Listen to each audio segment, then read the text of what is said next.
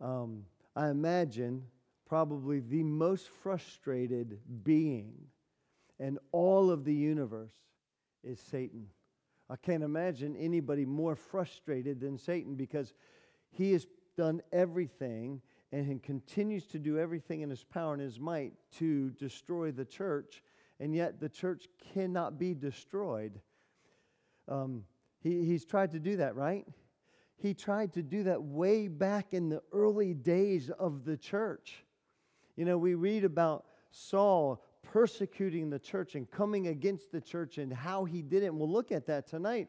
But really, that was just Satan stirring people up and doing things to try to destroy the church. And yet, the church cannot be destroyed. It can't.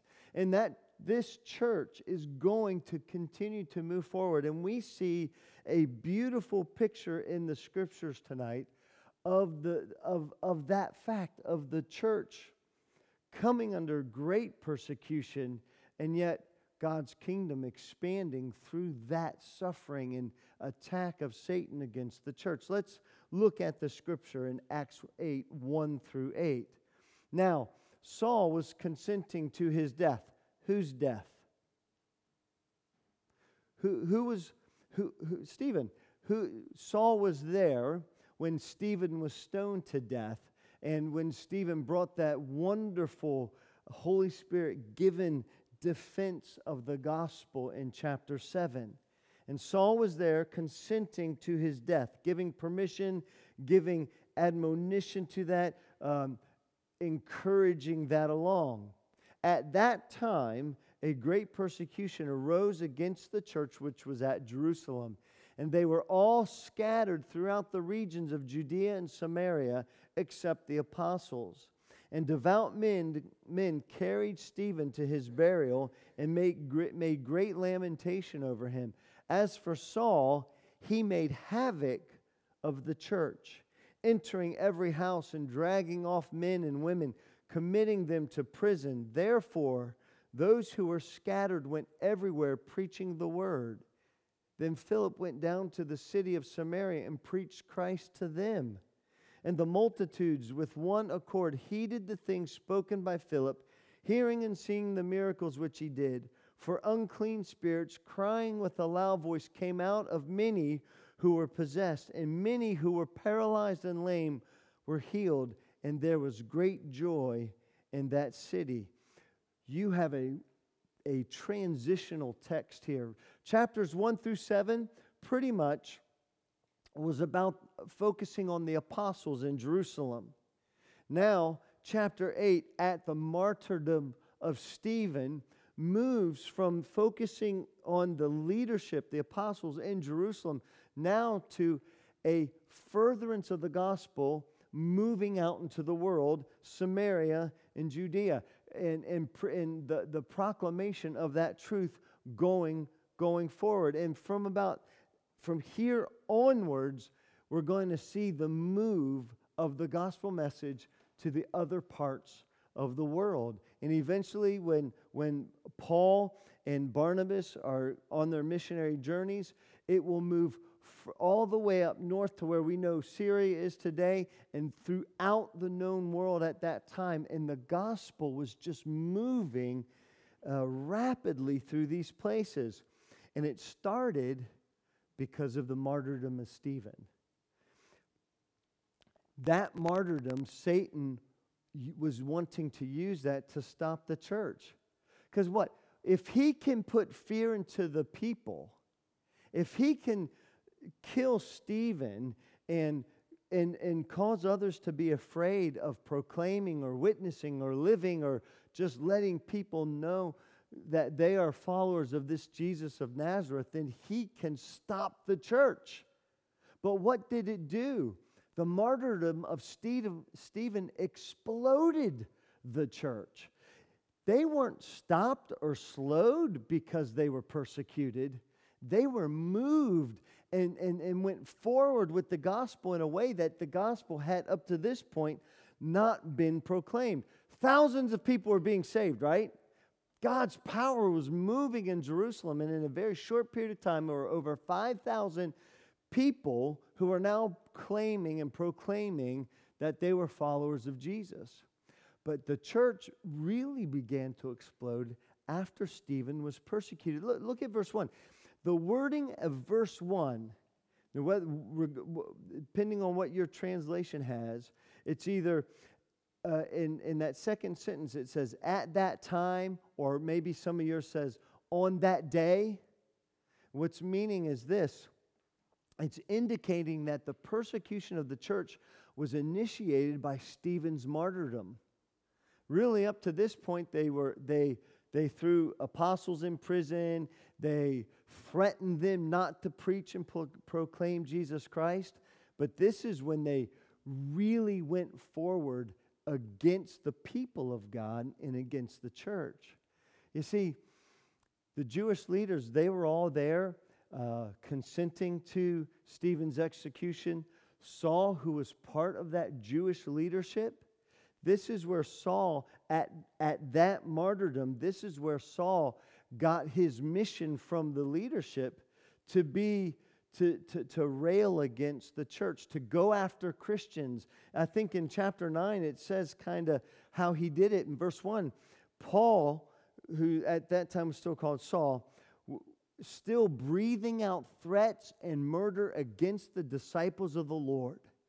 He went to the high priest and said, please allow me permission to go to Damascus and persecute the believers there, and I will cause them to blaspheme God and to denounce their faith. And this, at the martyrdom of Stephen, it brought Saul into the forefront, and it did some wonderful things in the church. I think sometimes as Christians, we work really hard at not allowing ourselves to suffer persecution. We work really hard at not allowing ourselves to get into a position where people might not like what we're doing. You know, have you ever been in a public place and, man, you're talking football? You're talking football. You know, Arsenal and Man U and the Dallas Cowboys. I'll just mix my football teams there, my football game. And you're really loud, but all of a sudden you start talking about Jesus. That ever happened to you? And that volume comes right down. And you almost kind of whisper it. That's almost kind of natural thing at times for us as people. You know, we don't want that persecution. We don't want to be looked at by others in a negative way. But it was, what I'm trying to say is this. Do you know when the church really exploded? Is when the church came under persecution. When God's people were put to the test.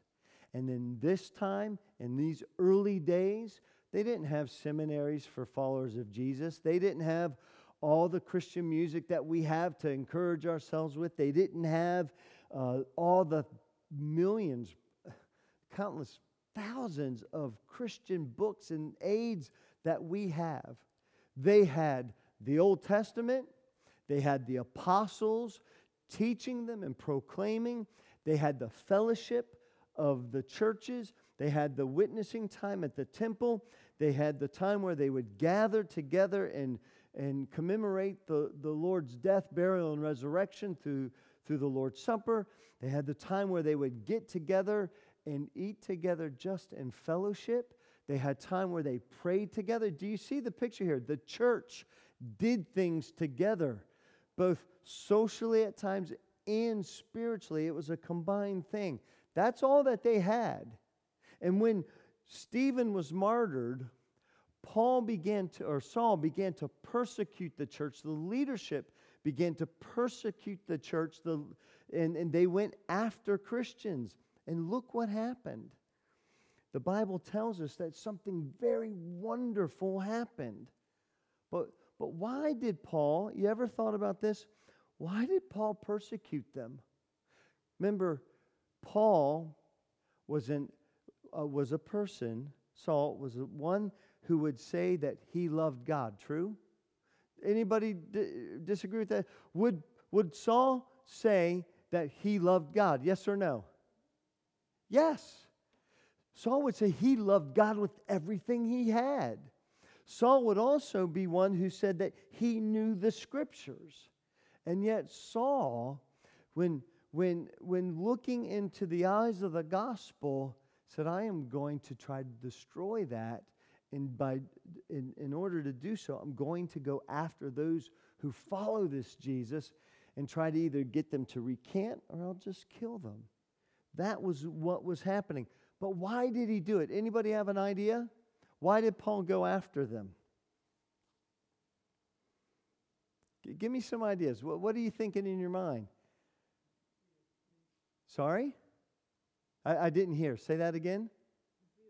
Zeal. Zeal for God. Certainly he had zeal for God.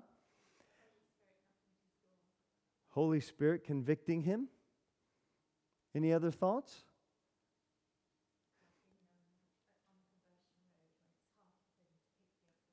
Jesus even said, why are you fighting against me?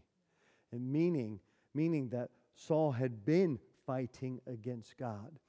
Do you know what Paul later on said why he went after that church? Take your Bibles and look at 1 Timothy 1:13.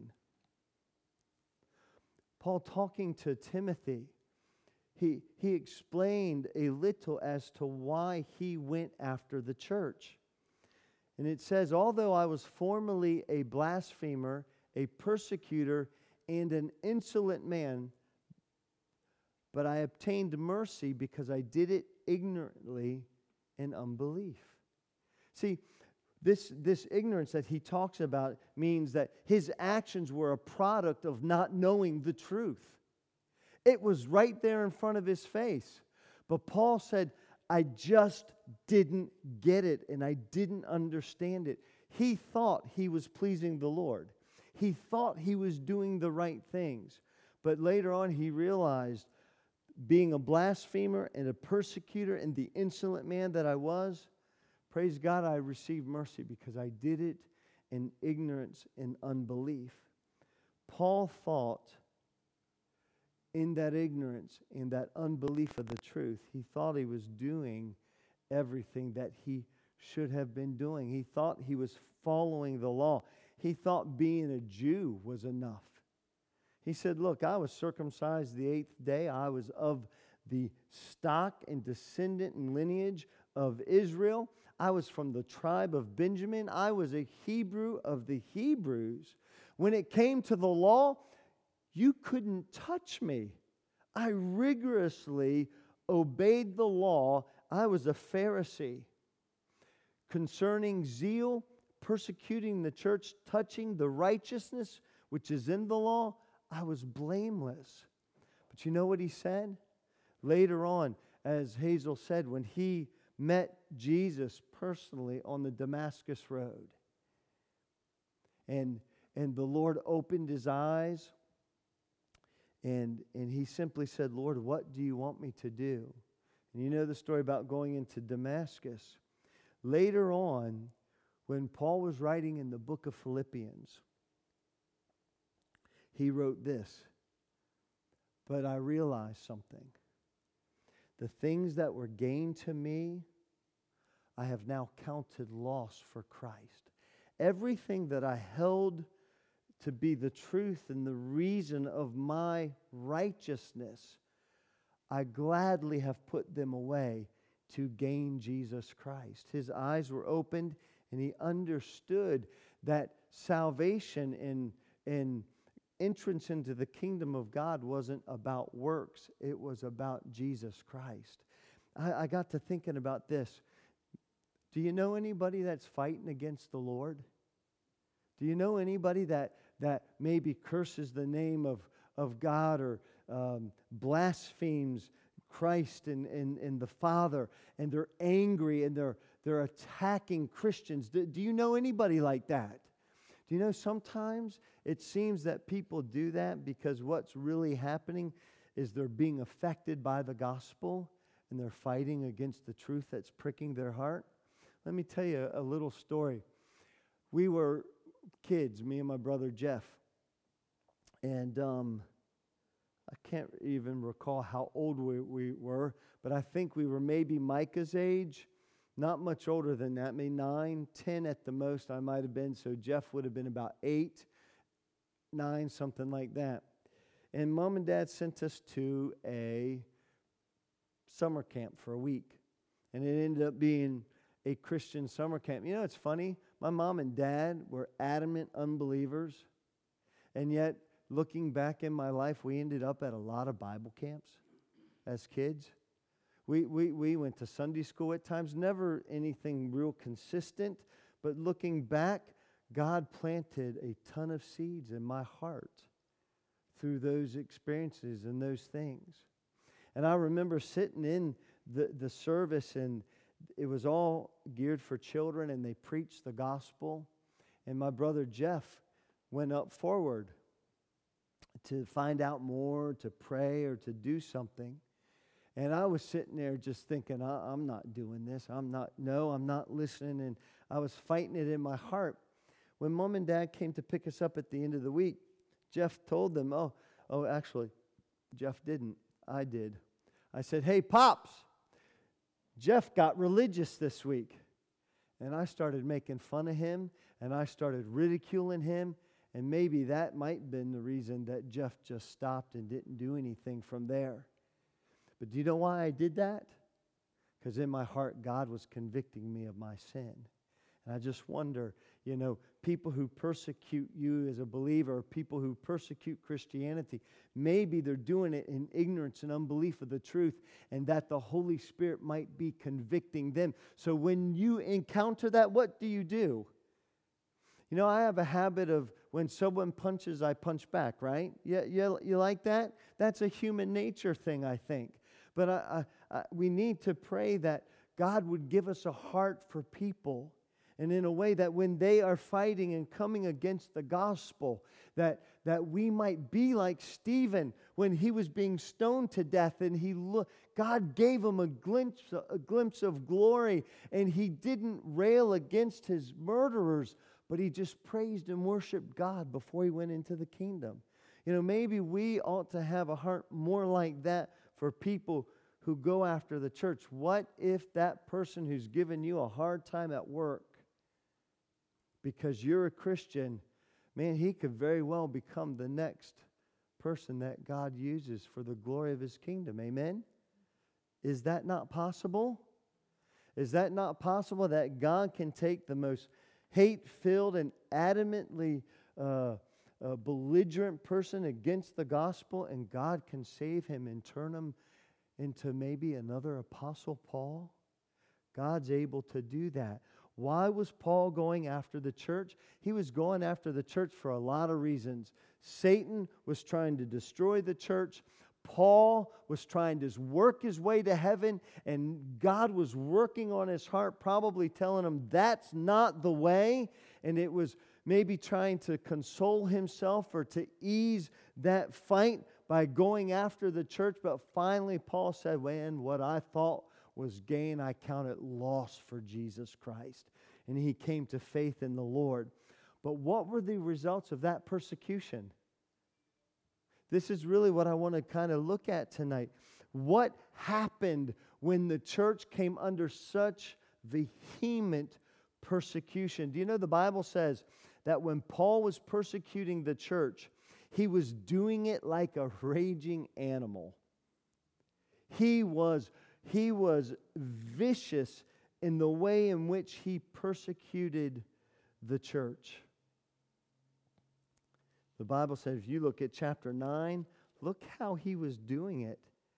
He was breathing out threats and murder against the disciples of the Lord. The Bible says in chapter 8, in verse 3, that he was making havoc of the church. That word havoc is the word ravaging. He was systematically trying to go through the church and destroy the church. But look at the results of it. He tried his very best.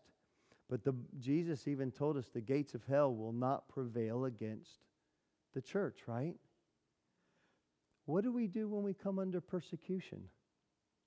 I think we have a really good example of two things that we can do when people slander us for the name of Christ, or persecute us for the name of Christ, or do whatever against the church because they're fighting against the church. We have two wonderful examples. Let's look at verses 4 through 8 one last time.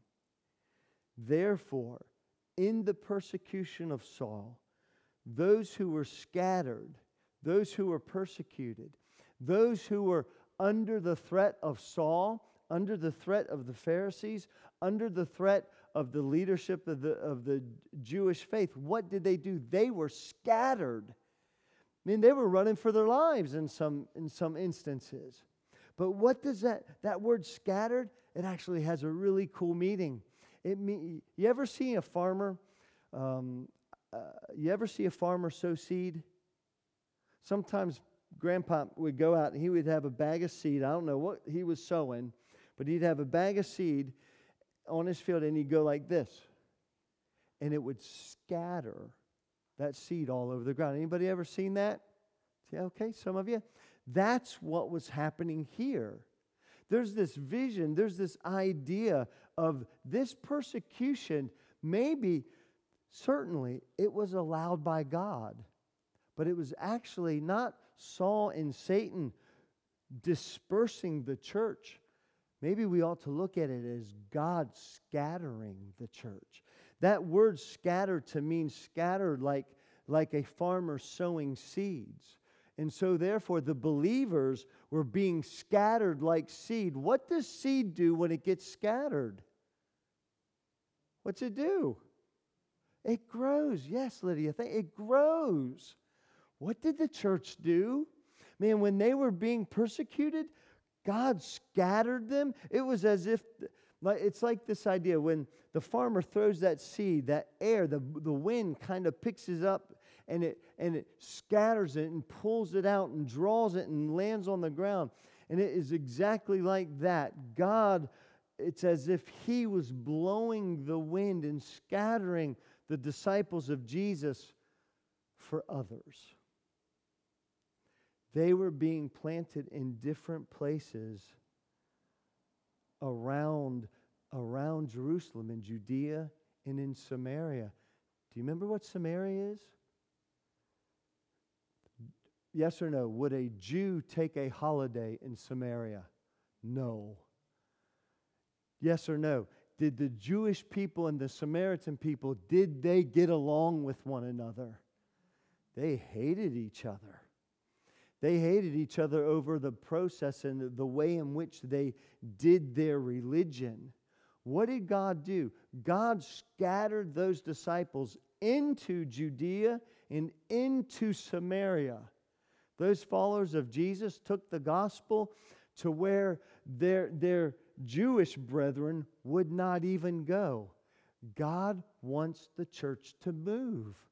Maybe sometimes God allows persecution to come into the church so the church would move forward for His glory and for His honor. God was scattering the people so that others could hear the gospel. The Bible says that everyone was scattered except for the apostles. Apostles stayed in Jerusalem. Why? Probably to continue to strengthen the church that was in Jerusalem. Because a church that is strong is a church like the brighter a light shines here, the farther out the light reaches there. Do you understand that thing? So those apostles stayed there in the church to continue to do what they said in chapter 6, to stay in the Word, to stay in prayer, to strengthen the people of God. Others in those churches, the people, were scattered and they went out. And what did they go out doing? Did they go out in fear? Did they go out in speculation of now what's going to happen to them as people? No, they went out preaching the gospel. Look at verse 4. Those who were scattered, who God moved, went everywhere preaching the word. Do you know what? That's you and me. Say, but Pastor, I'm not a preacher of the word. neither were they. Do you know the word that Luke uses because of the Holy Spirit giving it to him for the English word preaching is the Greek word evangelizo. Do you know what they went out doing? Evangelizing. They weren't setting up in a public square proclaiming the gospel. You remember when the maniac of Gadara became a follower of Jesus? The demon-possessed guy? And he went, when Jesus and the disciples went to get back in the boat and go across the Sea of Galilee again, there was that demon-possessed dude following the disciples into the boat. And the Lord said, "What you doing?" And he's like, "I'm going with you." Jesus said, "No. I want you to go back to your people and to your home and to your city, and I want you to proclaim the gospel. I want you to tell them what I did in your life." And the Bible says that he entered that city and he proclaimed to the city. He was street preaching or sidewalk preaching or cafe. He was just telling the city as a herald what Jesus did for him. But that's not what these people were doing. You know what they were doing? They were evangelizing. They were simply telling people of Jesus. They were being seeds. And everywhere they went as seeds, they were planted into that soil.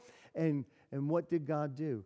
Many people began to believe on Jesus Christ because those people went to be witnesses of their faith wherever they ended up being, whether it was in Judea or Samaria.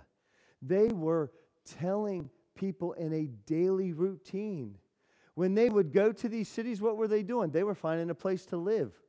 They were finding a place to meet up with other believers. They were doing exactly what you and I do when we move into an area. We make home, we make life, correct?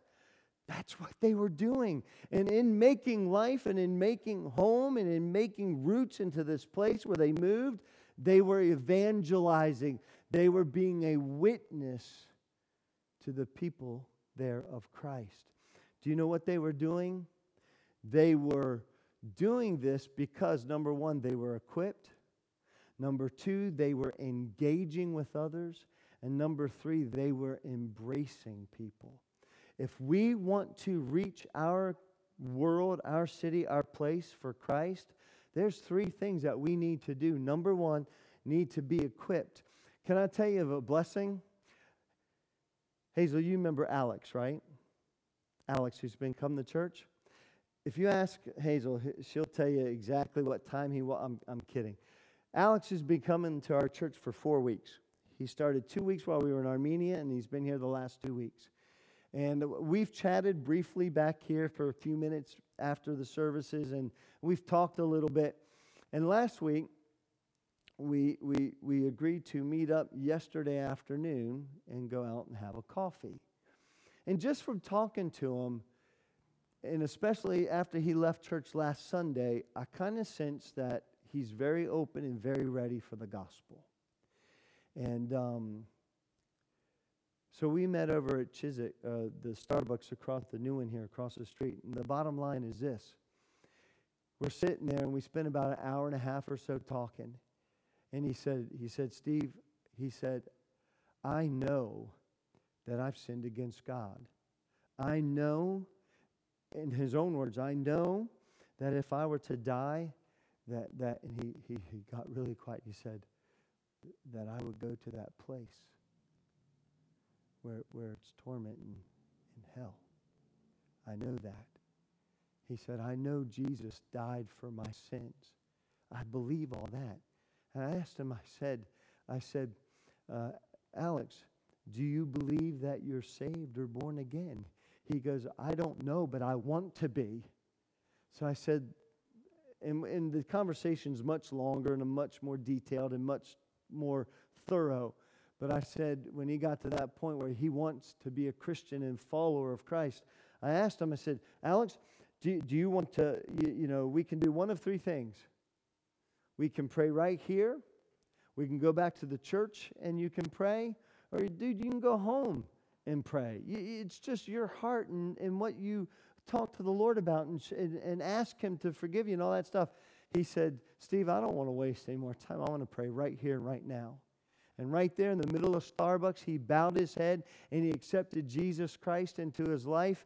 And he became a believer in Christ. The truth is, I believe he became a believer way before he even prayed that little prayer in Starbucks. And what's a blessing was, people were kind of going, what in the world is going on over there? And here's what he said afterwards. He said, you know what? I don't want to just be a Christian. I want to do something with my life for God. He said, how do I do that? I said, Alex, you need to be equipped. Come to church, get in your Bible, get around other Christians. They will sharpen you, you will sharpen them. They will disciple you, and we will disciple you, and you'll grow. And just be in God's place and around God's people and around God's Word. And then I said, get engaged in life as a Christian around you. When you go places now, just don't go there as Alex Wheeler, the dude that goes to the Art Edge building, but go there as Alex Wheeler, a person who's been redeemed by the blood of Jesus Christ, and you're a Christian now, and you go into this world as that Christian. And when we do that, we will engage people. We will talk to people. We will get in contact with people. And then I said, Alex, what you do is you embrace them. You love them. And you do things for them. And you get involved in their life. If we want to be a witness, we need to do what the early church did. They didn't have gospel tracts, and they didn't have mobile phones to text people Bible verses. They didn't have a Bible to carry with them. The way they witnessed is they got into people's life. That's what those scattered seeds did. Church, maybe sometimes God allows the persecution to get us up and get us out. You know, to get the seeds planted. And that is exactly what he did here. Saul wanted to destroy it. Satan wanted to destroy it. God wanted to build it. And that's exactly what happened. God's people were evangelizing. They were equipped by the Holy Spirit. They were engaging in life with people. But more than, and this is why I think there's a difference between engaging and embracing. We engage by talking, don't we? We engage by getting to know people. We engage by going to the water cooler and say, did you build a building today? I don't know, Stephen. Whatever you guys talk at the water cooler about, did you build something today, or did you do that today? That's engaging. You're looking for avenues of approach. You're looking for ways, and you're wanting to get to know people. But then we've got to go beyond that. We've got to embrace people. We've got to love people, and we've got to give our life to people. At the gym, I said, I think that's at the point in which we're at. We're engaging people, but now we're having to begin to embrace people. And that's a difficult thing in the world. And that is not easy to do in your workplaces, is it? But this is how we will reach people for Christ. This is how they reached people for Christ at that day. Stephen wanted to destroy it, but man, you can't destroy the church. And Christian, I want us to understand something tonight. Maybe if you're suffering persecution for your faith, if people are getting on you because you're a Christian, allow God to use that, to use your life in their life. Because what do you think Stephen did to Saul? The witness that was there in Saul's life. There's no way Saul could have ever gotten the truth of what Stephen said out of his mind or out of his heart. That truth was primary, and God using it to bring him to faith. Listen, don't be afraid of what the world has to offer us. Because what the world has to offer us isn't a pedestal to stand on and proclaim Christ. It's probably a reviling voice, or a sarcastic tongue, or or a persecuting spirit against us. But what we can do is this: we can flourish in that kind of environment when we allow ourselves to be planted for the cause of the gospel of Jesus Christ. Next week we'll look at Philip. But two things happened to the church. The people of God didn't quit. They didn't give in. They didn't stop sharing their faith. They just went about sharing as they went and where God took them. But then secondly, the leadership also set the example of the proclamation of the gospel. Christian, listen, I sat in a Chiswick, a restaurant up here at Chiswick Park today with 4 other Christians. And all around us, there was probably nearly 150, maybe 200 people having lunch in this huge restaurant there. And I looked at those 4 people and I saw 4 individuals that took their lunchtime to meet with other believers so they could be equipped and be able to engage and embrace the gospel to other people around them. You know what they prayed about? They prayed about going back to their workplaces to be a witness for Jesus. There isn't a greater thing that we could do with our life than to be engaged in telling people about the Lord and about Christ and about what it is to be saved. That is one of the primary reasons why we continue in the gym. Lately, we've been wanting to quit the gym, to be honest with you.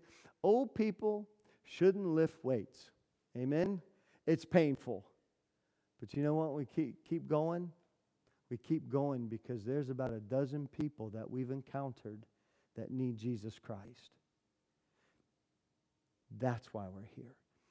That's why they were spread out beyond Jerusalem, because there were people that needed Jesus Christ. Let's take the gospel to the world. Let's continue to allow ourselves to be equipped with the knowledge of the truth.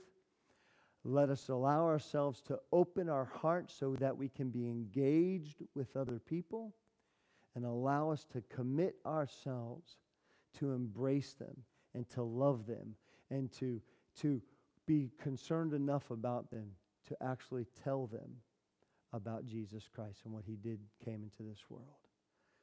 When we look at what Saul did, this is a pivotal time in the life of the church. They allowed that persecution the persecution allowed them to be planted and to take the truth in places that they could have never done it unless that happened. Let's be willing to do that if it comes our way. Let's pray.